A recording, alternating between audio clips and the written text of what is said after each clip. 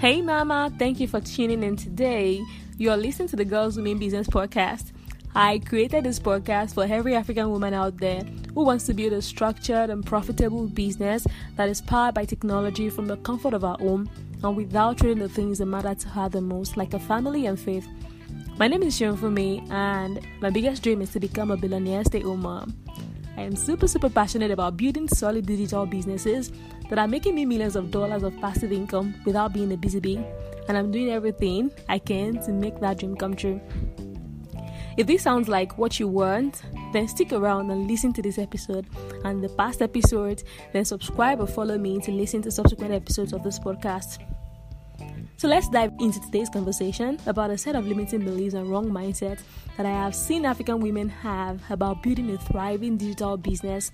And then, like I've always done, I'll share insight that will help you ditch these beliefs and mindsets and adopt a global approach to building your digital business. So a couple of years back, I was hanging out at my place with a girlfriend who was running an online store for baby products. We both ordered for a book, and while I had paid for delivery, waiting for the book to be delivered to me, she was waiting for the time that she would be chanced to go to pick up the book at the store. And then I asked her why she wouldn't just have it delivered to her at home, because that was faster and easier, right? Then she started lamenting about her experiences with products that she had ordered online and her experiences and how she doesn't trust any online vendor at all. I was like, oh gosh, girl, you run an online business yourself. The least you can be is to be kind to other vendors. See, it's the contradictions for me. Do people have terrible experiences ordering online? Of course, I've had my own fair share of this. I'm just saying that you cannot thrive in a system that you don't believe in. And the fact that some people are already doing it the wrong way doesn't mean that there's no right way for things to be done. This just boils down to wrong beliefs that people have about online businesses that aren't just right. And if we don't start to correct this mindset, we'll keep having shabby and low businesses that women are creating. Today, I'm going to be addressing 3 of these wrong mindsets and beliefs. Let me quickly say that beliefs are powerful. They make people see impossibilities in the pool of possibilities, and they make people see limitations where it doesn't exist at all. So it's not enough to teach you all these principles and strategies about online businesses without dealing with belief system that power limitations. So please go back to the last episode and catch up on 2 of those myths that I've covered earlier that I believe that over 90% of women, African women, exhibit. Now today I'll be looking at 3 of those common beliefs. I call them myths because they're not true. They're just not true.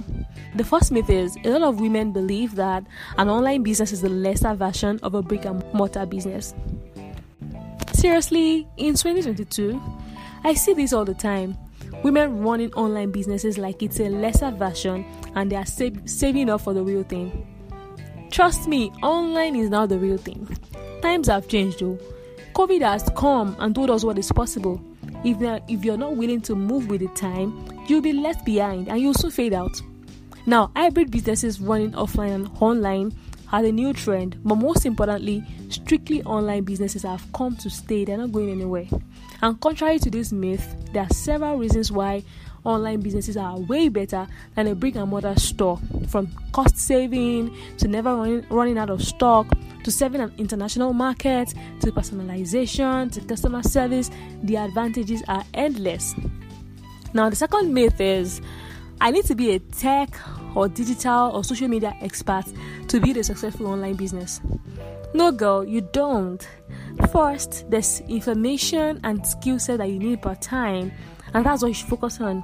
So at each stage of your business, there's information and skill that you need.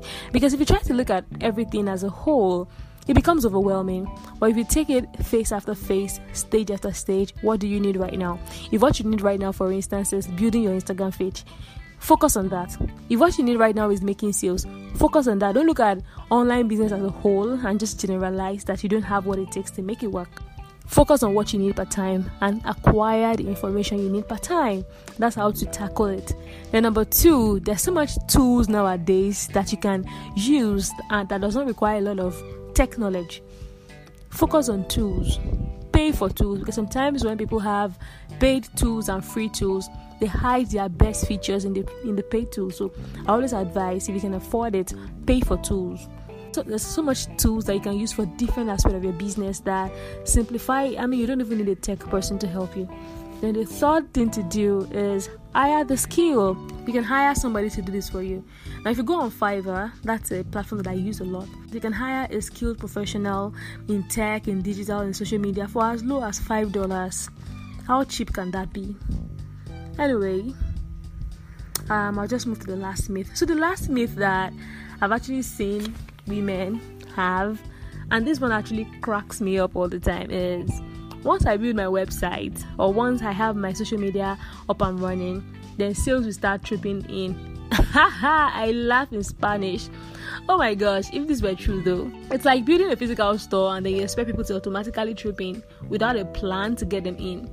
Physical stores can even still attract customers naturally if you're strategically positioned here, but online stores, come on girl, your website is just your online office.